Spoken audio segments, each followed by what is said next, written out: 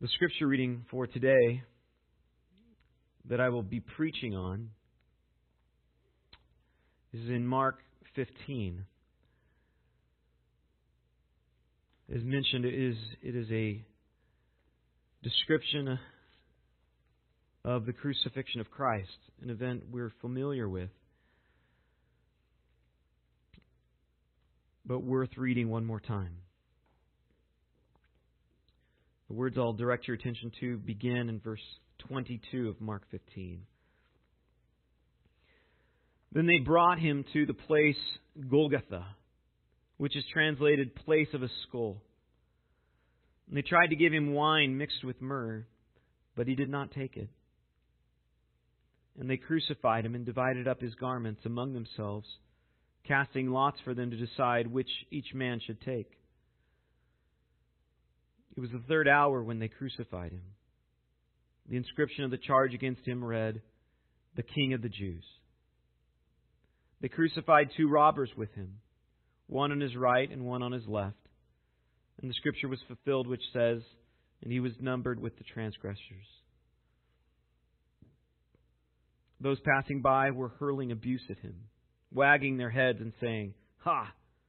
You who are going to destroy the temple and rebuild it in 3 days, save yourself and come down from the cross." In the same way, the chief priests also, along with the scribes, were mocking him among themselves and saying, "He saved others, he cannot save himself. Let this Christ, the King of Israel, now come down from the cross, so that we may see and believe." Those who were crucified with him were also insulting him. When the 6th hour came, darkness fell over the whole land until the 9th hour. At the 9th hour, Jesus cried out with a loud voice, "Eloi, Eloi, lama sabachthani," which is translated, my God, why have you forsaken me?" When some of the bystanders heard it, they began saying, "Behold, he is calling for Elijah." Someone ran and filled a sponge with sour wine, put it on a reed, and gave him a drink, saying, "Let us see whether Elijah will come to take him down." And Jesus uttered a loud cry and breathed his last. And the veil of the temple was torn in two from top to bottom. When the centurion who was standing right in front of him saw the way he breathed his last, he said, "Truly, this man was the Son of God."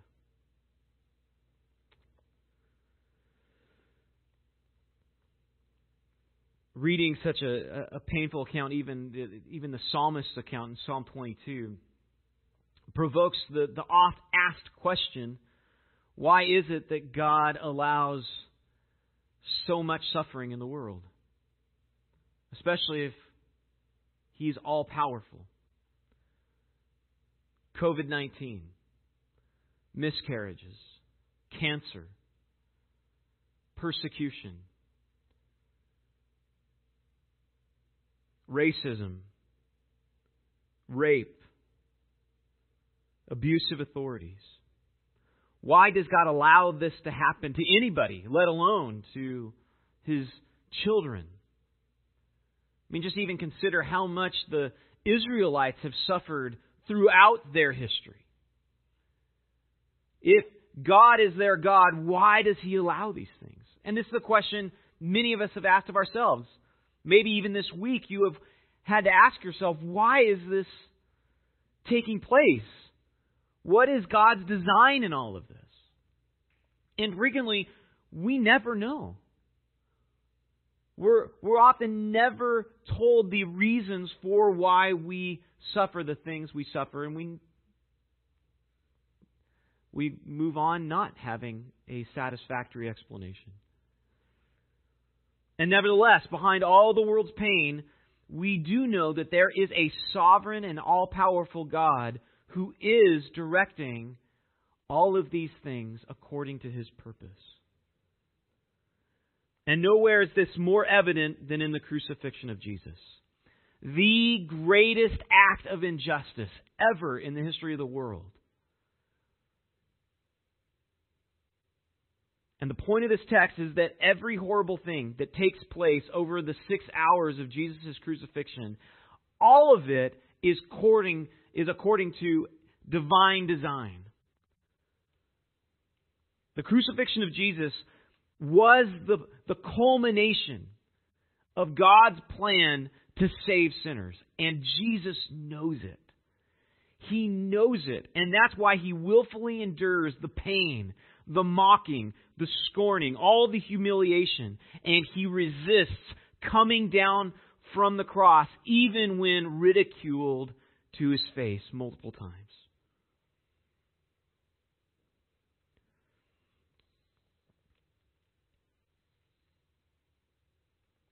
There's a simple outline to this passage. It's divided up over the 3rd hour and the 9th hour of His crucifixion. But there's, again, one central point. And that is that all of this is according to plan. All this suffering is according to plan. Verses 22 through 28 describe how the King is crucified according to the Scriptures. You might recall that as Jesus was coming to Jerusalem, He announced to His followers 3 times that He was going to Jerusalem and would be killed. He's most explicit about this in Mark 10, verse 33. I'll just read it for you. He said, "We're going up to Jerusalem, and the Son of Man will be delivered over to the chief priests and the scribes, and they will condemn Him to death and deliver Him over to the Gentiles. And they will mock Him and spit on Him and flog Him and kill Him. And after 3 days He will rise." Again, we need to recognize that all the horror, all the mockery is according to plan. And that begins with this site that is chosen for His death. We're told that He's brought to the place called Golgotha, and that it means place of the skull. The word Calvary, sometimes described as Calvary, that comes from the Latin term for place of the skull.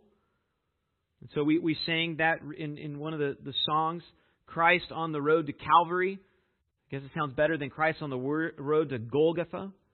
But it's the same place, just different language. And we're not told why it's called the place of the skull. But it really doesn't matter. Because the name of the place is less important than than where it's actually located. The fact that it's outside Jerusalem. Jesus needed to be killed outside of Jerusalem because of the role that He was playing. He was the sacrificial Lamb of God who had come to take away the sins of the world. Recall that the law demanded that everyone who was executed for capital crimes had to be executed outside of the city of Jerusalem or outside of the camp during the time of the tabernacle because they were accursed of God.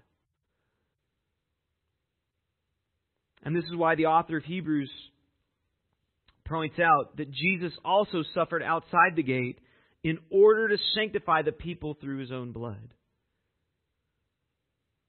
Also, the fact that He was given wine mixed with myrrh is a testimony that this is all according to His sovereign plan.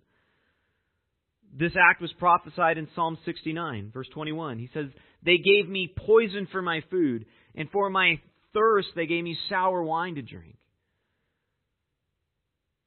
And so this wine that was offered to Him, it was like a simple, homemade narcotic that was supposed to help those who were condemned to such punishment, to help them endure the pain. But Jesus will have none of it because He understands He needs to take, without any help, the full penalty for the sins of the world upon Himself. So the fact that He's crucified outside, the wine that's offered to Him, also the divided garments by the soldiers is a fulfillment of the Scriptures. You might have picked up on that in Psalm 22:18 as it was read. It explicitly says, "They divide my garments among them, and for my clothing they cast lots," which is exactly what takes place. But even more important than all of these things that are prophesied is the fact that He was crucified, the manner of death. The law stated in Deuteronomy 21:22 that criminals who were hung on a tree were cursed of God. And Jesus was cursed of God for bearing the penalty of sin. And this is why Paul wrote in fulfillment of this fulfillment in Galatians 3:13, Christ redeemed us from the curse of the law by becoming a curse for us. For it is written, cursed is everyone who is hanged on a tree. And the cross is just a sort of man-made tree, a piece of wood that is transfixed to the ground. It's like a man-made tree. And the fact that nails were used to hang him on the cross is also a fulfillment of Scripture. From Isaiah 53:4-8, He was pierced for our transgressions. He was crushed for our iniquities. And upon Him the chastisement that brought us peace. And with His wounds we are healed. Psalm 22 says, they pierced my hands and feet as well. So He's crucified outside Jerusalem, offered sour wine, had His garments divided up by His persecutors. He was hung on a cross. More than this, the inscription that's placed above His head is a fulfillment of Scripture. Inscriptions explained the reason why a person was being executed. And the reason that's given is it says that He was the King of the Jews. This in and of itself, too, points back to the fact that He is the King of the Jews and that the King of the Jews would be the Savior of the Jews. Recall the Davidic covenant that's made with David in 2 Samuel 7:12-16, that one day his son, his descendant, would establish an eternal kingdom. Well, this is how this comes about. Also, the fact that Jesus was crucified along with criminals was foretold in Isaiah 53:12. Therefore, I will divide him a portion with the many. He shall divide the spoil with the strong, because he poured out his soul to death, and he was numbered with the transgressors. Yet he bore the sin of many and makes intercession for the transgressors. That is, He prays for them. And in verse 28 supports this as well. But in mentioning verse 28, some of you might even not have that verse in your Bibles, or it's in brackets, and that's for a good reason. Because in the earliest manuscripts, this verse wasn't there. And so it was most likely a scribal addition. As they were copying text, they actually added this verse to later versions. So it wasn't part of the original, but that's okay, because the point that it's making is completely valid. Being killed alongside sinners is exactly what the Scriptures prophesied would happen. And so Isaiah 53:12 points out that the Christ, Israel's Savior, Israel's hero, would be condemned as a common criminal. And so the fact that Jesus was hung on a tree, the fact that He had His garments divided up, that He was crucified outside Jerusalem, given sour wine, the inscription, all of this points out to the fact that Jesus was not a hapless victim. He was not the victim of circumstances. All of this was according to a divine plan, exactly with what the Scriptures foretold. And likewise, so was the mockery that He faced multiple times. We already saw earlier how He had been scorned by the soldiers, both in the house of Caiaphas, the Jewish soldiers that were there, but likewise also by the Roman soldiers. Even after flogging Him, they mock Him. And the mockery continues here, beginning in verse 30. And all of this is in precise fulfillment of Psalm 22:7. All who see me mock me. They make mouths at me. They wag their heads. And what's particularly noteworthy, though, is what they say in their mockery. Notice this. both the passersby and the chief priests both mock him, saying, he's able to save so many other people, but he won't save himself. And they mock him and tempt him by saying, come down from the cross if you're able to. And their mockery from their vantage point, I think, seems logical. If Jesus was, in fact, able to save so many other people, why wouldn't he save himself? If he had all this miraculous power that we had seen already demonstrated throughout the Gospel of Mark, why doesn't he use it?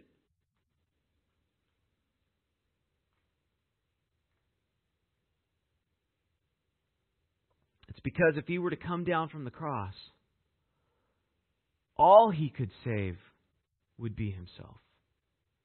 And everything that he purposed to accomplish would all be in vain. And you and I and every other person who has ever lived on the face of this earth would be condemned for eternity in hell and receive the just penalty for our sins. If Jesus would have yielded for one moment to their mockery, all would have been lost.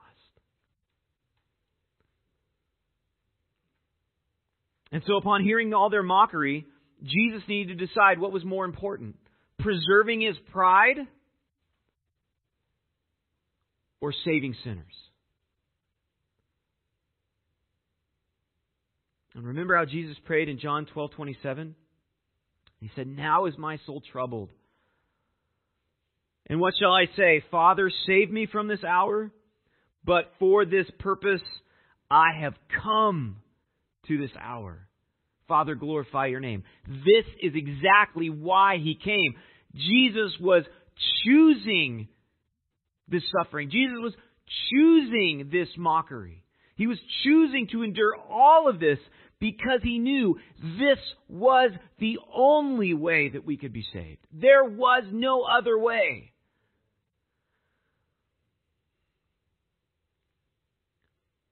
He had to be crucified. You might recall when Paul wrote the letter to 1 Corinthians, there was so much tension within the church and there was arguing, people boasting in all of their different gifts and different understandings of how Christians should live. And Paul made this statement very explicitly. He said, but we preach Christ crucified. And you hear that phrase mentioned many times within churches even today. But it's helpful to even recall, what did he mean by that? I mean, because when we hear the words Christ and crucified, they seem to go together. You hear Christ, you automatically think the cross. You hear cross, you automatically think of Jesus. But when Paul mentioned that was a shocking statement. To recall what the Christ means. The Christ is the Messiah, the hero, the Savior of all Israel, the King of kings, the one who would save them from all of their troubles. The Christ, crucified, condemned as a criminal, tortured. So Paul is saying, what we tell the world is that their Savior, their hero, the one that will rescue them from all of their problems, did so by being tortured as a common criminal. That's what it means to preach Christ crucified, a stumbling block to Jews and folly to Gentiles. And to tell people they were going to be saved from the pain of this world by the torturing of a condemned man just sounds absolutely ludicrous. I mean, try it. Somebody comes and tells you their problems. And you say, I got an answer for that. A condemned criminal. Why was this God's plan? Why would He save us through a crucified Christ? The reason is because what's behind all the pain in the world, why there is so much suffering, is because of us. We are the reason. It's because of our sin The wages of sin is death, and all the pain that we experience in this world is the fruit of death. The only way to be saved from sin, the only way to be saved from our corruption and our love of self, is for Christ to be crucified. Sin is the central problem in the world, and faith in Jesus is the only cure. And I think every church in the world would probably say that they preach that Christ is crucified. But do they preach that the problems with the world really stem from sin? Is that what you hear? Do they preach that the only way to be saved is to trust in Christ and in nothing else? To trust in His accomplishment upon the cross. That's what it means to preach Christ crucified. He was crucified because there was no other way to be saved from all of the pain, all of the death, all of the destruction in this world. No man-made legislation can save you from those things. No president can save you from your slavery to selfishness and sin. No amount of therapy, no amount of book reading. There's no author that can tell you what you need to be set free. And even if you did know, you couldn't do it. That's why the cross was necessary. And Jesus would not have endured a second of it if all of it wasn't necessary. Jesus didn't die just to show you how much God loves you. He died because He needed to take the penalty that you deserved. He died because the problems with us, and we can't save ourselves, so He saved us instead. Moreover, consider what it means to follow Christ if this is how He saves.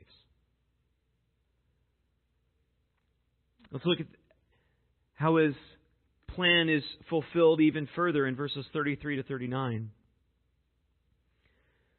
What is emphasized in these verses are the two cries that Jesus makes. And the Greek word for cry is actually used 4 times. Twice in verse 34, once in 35, and once in 37. And the first is His cry of anguish to the Father. His second, in great contrast, is a cry of victory as He gives up His Spirit unto death. Let's look first at the fact that we're told that at the 6th hour, darkness fell over the land until the 9th hour. Darkness just covers everywhere.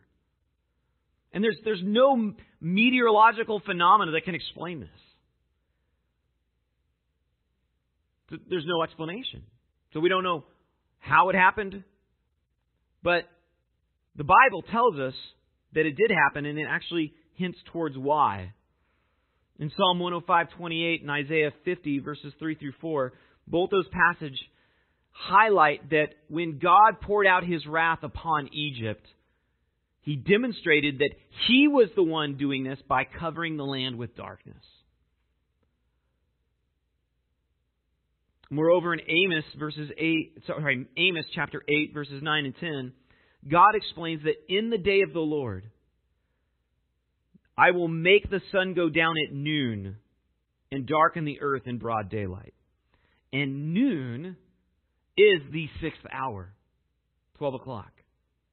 And from 12 o'clock till 3 o'clock, the 6th to 9th hour, darkness covers the land. Because Jesus was under the wrath of God. The whole point of darkness covering the land is to signify this. During these 3 hours is the critical moment, the pinnacle, when Jesus is bearing the whole weight of sin upon Himself. He is forsaken by God. And that's why He cries out in anguish, my God, why have you forsaken me? And this is a direct quote of Psalm 22:1. And when people hear this cry, they think that He's crying out for Elijah. Because He says, Eloi, Eloi. But he's not crying Elijah, but he's crying, my God. Eloi, my God, my God. And I think the fact that Mark mentions this in this account is to remind readers that Elijah had already come. Just as the Scriptures foretold. When John the Baptist announced that Jesus was king, you might remember back in Mark 9, when the disciples asked about Elijah, Jesus said, and they asked him, why do the scribes say that first Elijah must come? And he said to them, Elijah does come first to restore all things, and how it is written of the Son of Man, also that he should suffer many things and be treated with contempt. But I tell you that Elijah has come, referring to John the Baptist, and they did to him whatever they pleased, as it is written of him. Again, this demonstrates even what happened to John, just like what's going to happen to Christ, what does happen to Christ, all of it is according to plan. And it also suggests to the reader what they should expect if they likewise want to live as John lived, if they likewise want to follow Christ. And even this cry of anguish, interestingly, provokes mockery. Even as he's crying out, my God, why have you forsaken me? They mock him. A person grabs a sponge with sour wine, and again he offers it to Jesus. And he says, let us see if Elijah will come down and save him. So even as he's bearing the sins of the whole world, he's continued to be mocked because he won't save himself. Jesus drank the cup of God's wrath to the dregs, to the bottom. But after this final act of mockery, all the Scriptures have been fulfilled. That was the last one. And so Jesus says, it is finished. But it's really important that we note, when he says it is finished and breathes his last, that was not just a mere acknowledgement. It was a cry of victory. It's a loud cry, Mark says.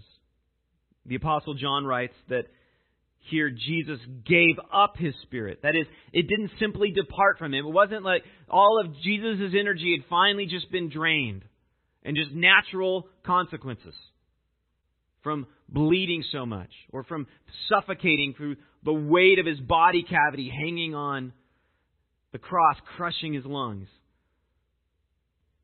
This was just not a natural effect. Jesus gave up his spirit. When he cried out, he was saying, all of the Scriptures have been fulfilled. The wrath of God has been paid for. It is finished. It was a cry of victory. I appreciate what St. Augustine said regarding this. These robbers crucified next to him, did they breathe their last when they wanted to?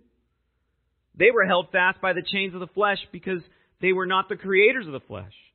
Fastened by nails, they were tormented for a long time because they were not masters of their infirmity. But the Lord took on flesh in the virgin's womb when He wished it. He came forth to humanity when He wished it.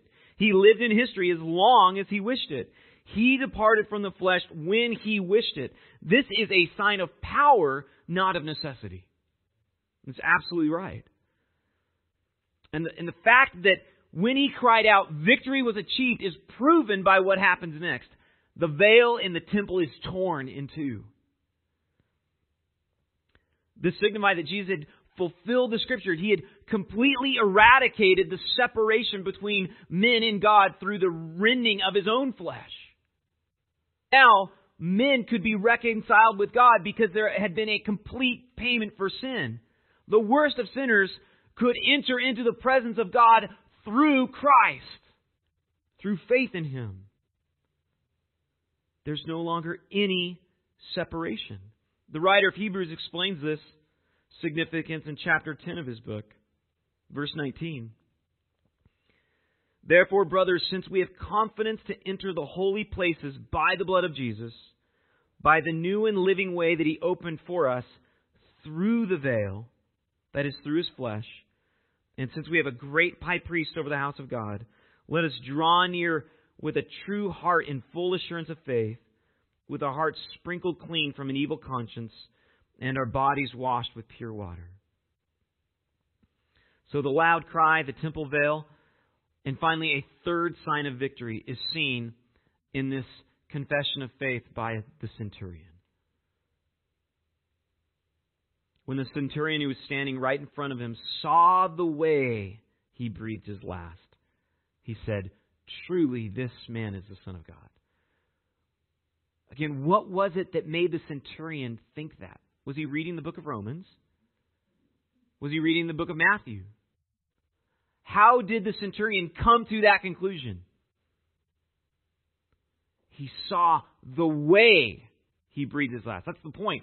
It was a loud cry of victory. He recognized this man is giving up his spirit. He's not crying in anguish and an utter dismay like all of his purposes have finally washed away. No, they've been fulfilled.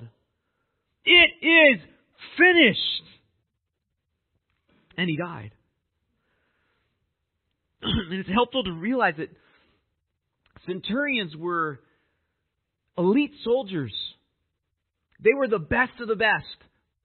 The men who had been in the military for the longest time, and they oversaw a command of 100 soldiers. They would have been the modern equivalent of like a special forces commando. The best of the best, elite. And the fact that this centurion was serving in a region notorious for insurrections just signals how elite this soldier would have been. Think Navy SEAL serving in Syria. And this Gentile man of violence who's overseeing Christ's crucifixion is the first to acknowledge that Jesus is the Son of God. And at the very beginning, Mark introduces his gospel, verse 1, the beginning of the gospel of Jesus Christ, the Son of God. And even though multiple followers of Jesus have acknowledged that He's the Messiah, multiple times, this is the first time anyone has acknowledged that He's the Son of God. So it wasn't the religious leaders, those who were experts in the law. It wasn't even His disciples. It was a Gentile warrior, man of blood, that first recognized that Jesus was not just the Messiah, but the Son of God Himself. And he saw it in the way he breathed his last. The centurion had seen many people die. Whether it was on the field of battle, fellow soldiers, whether it was people being crucified. He had seen death throughout his life, and he recognized this man's death is like nothing else I have ever seen. It was so obvious, this cry of victory on his lips, that he had to confess, truly, this man was the Son of God.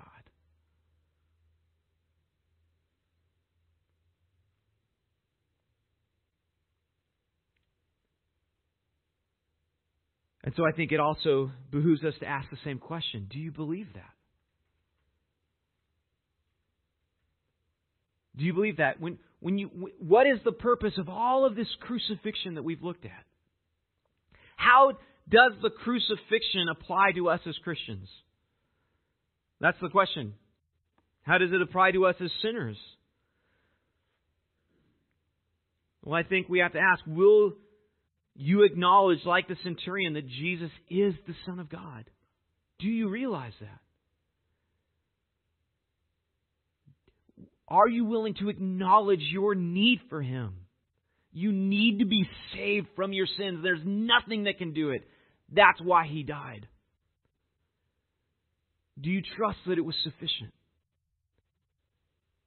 And are you willing to repent from your life of sin? Jesus experienced all of this for you.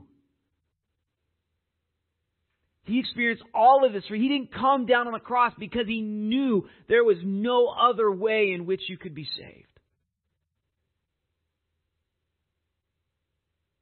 Paul writes in Galatians 5, "For while we were still weak at the right time, Christ died for the ungodly. For one will scarcely die for a righteous person, though perhaps a good person one would dare even to die. But God shows His love for us in this, and while we were yet sinners, Christ died for us." Sorry, that's Romans 5, not Galatians. And so will you acknowledge your need for Him and trust Him and repent from your sin? Understand how grave a danger you're in. Jesus would not have done this if it wasn't absolutely necessary. And if you forsake this opportunity to trust Him, you are turning your back on the only thing separating you from the entire wrath of God for all of the sins that you deserved. Christ doesn't want that.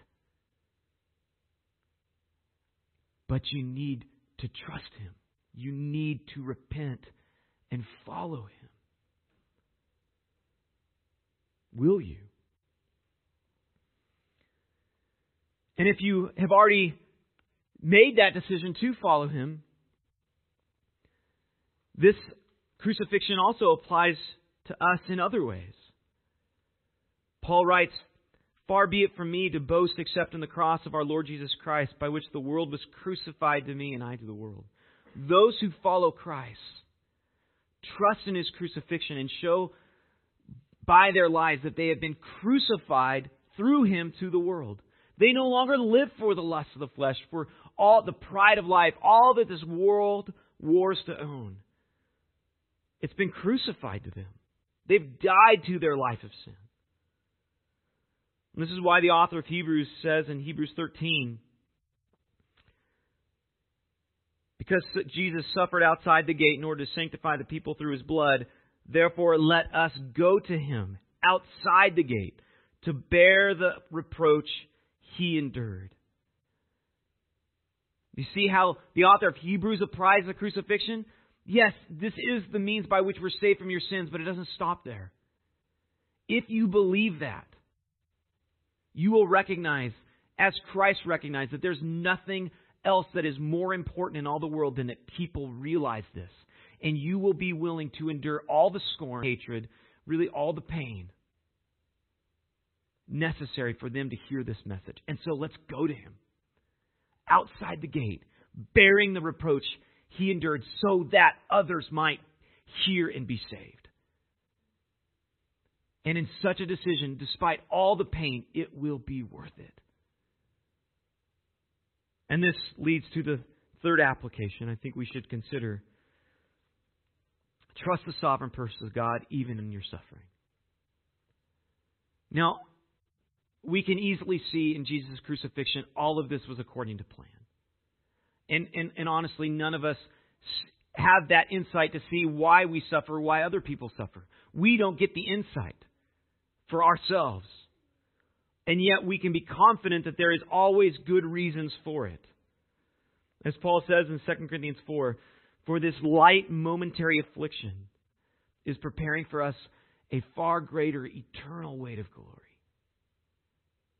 And I believe if we were able to understand all of the reasons why we were having to face the things that we face, why God was allowing us to suffer, I think we would readily embrace the suffering if we were able to see the outcomes. If we saw it. And the reason I believe that is because God, who's far wiser, far more loving, far more caring than any of us, has chosen these things for us. He has a purpose, and we don't need to know it to trust Him. And this is why Peter says to his disciples, "Therefore let those who suffer according to God's will entrust their souls to a faithful Creator while doing good. So don't be afraid to entrust all you have to an all-loving, all-wise, all-good God. William Cooper wrote a famous hymn that goes this way. You might recognize it. God moves in a mysterious way, His wonders to perform. He plants His footsteps in the sea and rides upon the storm. You fearful saints, fresh courage take. The clouds you so much dread are big with mercy and shall break in blessings on your head. Judge not the Lord by feeble sense, but trust Him for His grace. Behind a frowning providence, faith sees a smiling face. Blind unbelief is sure to err and scan His work in vain. God is His own interpreter, and He will make it plain. And that's never any more plain than in the cross of Christ. Please pray with me. Lord, you made it very clear, even back in Isaiah, hundreds of years before the crucifixion, that no one would have believed that this was the way that men would be saved from all of the problems in life, how they could escape death. No one would have believed it. No one would have believed that the God of the universe would love the world, a wicked, scornful world, so much that He would give His only Son.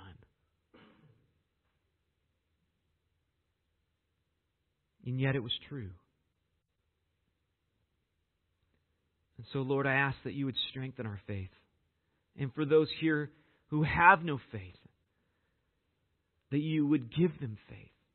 Give them eyes to see, to recognize all that Christ has bought for them and the wisdom in it, that it would be worth losing everything in this world if they could just have Christ. And that Christ would be, You would help them to see that Christ offers them so much more than anything else, that they would repent and believe and never turn back. And Lord, I pray for all of us that You would give us such conviction and confidence in You that we too would follow You, going outside the gate, enduring the reproach, and trusting You that no matter what You have designed for us in the days and years to come, that You've designed it for good. Strengthen our faith so that we might honor You, even as Christ, Your Son, honored You. We ask these things in Christ's name. Amen.